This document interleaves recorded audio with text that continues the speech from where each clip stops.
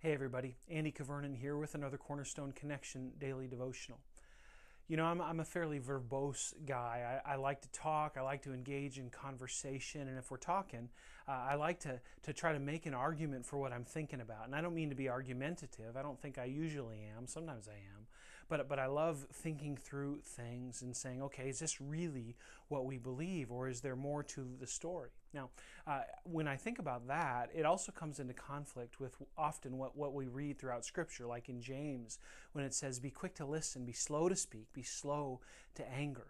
There's this theme taught throughout Scripture that says, hey, be careful with your words, and sometimes it's best not to speak at all. I noticed this morning as I was reading through the gospel narrative of Mark, and I came to Mark 15, where Jesus is under trial and he's preparing to go to the cross, that Jesus has an opportunity to speak, and yet he doesn't. And I want us to read the passage where this is the case, and then I want us to ask the question, why does he not speak in this moment? When is it time not to speak? And so listen to this, Mark 15, verses 1 through 5. It says, very early in the morning, the chief priests with the elders, the teachers of the law, and the whole Sanhedrin made their plans. And so they bound Jesus, and they led him away and handed him over to Pilate. Of course, Pilate is the Roman magistrate there in Jerusalem, responsible for issues of crucifixion. And that's where these people, these religious leaders, are wanting this trial to head.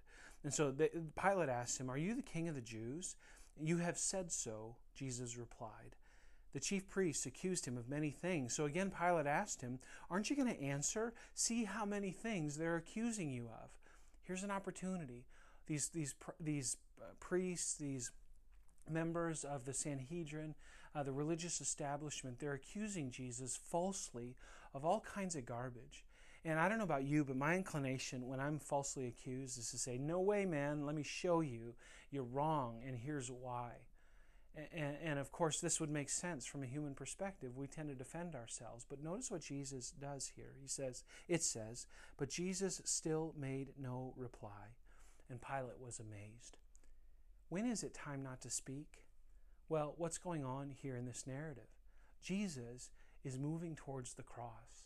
He knows the mission to which God has called him, and it's time to fulfill that mission, to do the work that God had sent him to do, to sacrifice himself in order to save humanity from their sins.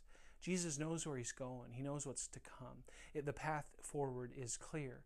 And so it's clear for him that if he would speak in this moment, he's really good at winning arguments. He won them all the time with the Pharisees and the members of the religious establishment. He could win an argument. He could have gotten out of going to the cross. And yet he knew that this was the Father's will. And so he chose not to speak. Friends, I wonder, when you're in a conversation, maybe with your spouse, your husband, or your wife, there's that moment when you know you could speak in order to win the argument, but God is calling you to sacrifice yourself for that other person. That's when it's time not to speak. When it's clear that the only thing that would be accomplished in speaking would be to put down your spouse and to elevate your own status, your own sense of propriety or well-being, your own pride maybe. That's the time not to speak. When else is it time not to speak? Well, in those times when you have a clear opportunity to act sacrificially towards somebody else. And again, it might be your spouse, it might be your kids, it might be an employee, or even your boss. And it's clear this is an opportunity to represent Jesus. And by not speaking, I can sacrifice myself for the good of somebody else, for the glory of Jesus. That's a time not to speak. Friends, you fill in the blanks. But I wonder today, as you're processing your own walk with Jesus, the thing that Jesus did for you, Jesus chose not to speak in order to sacrifice himself for you and for me. When we consider that, let's look for opportunities not to speak for the glory of Jesus, for the benefit of others. Let's sacrifice our words even for God's glory today. God bless you, friends, and we'll see you again on the Cornerstone Connection.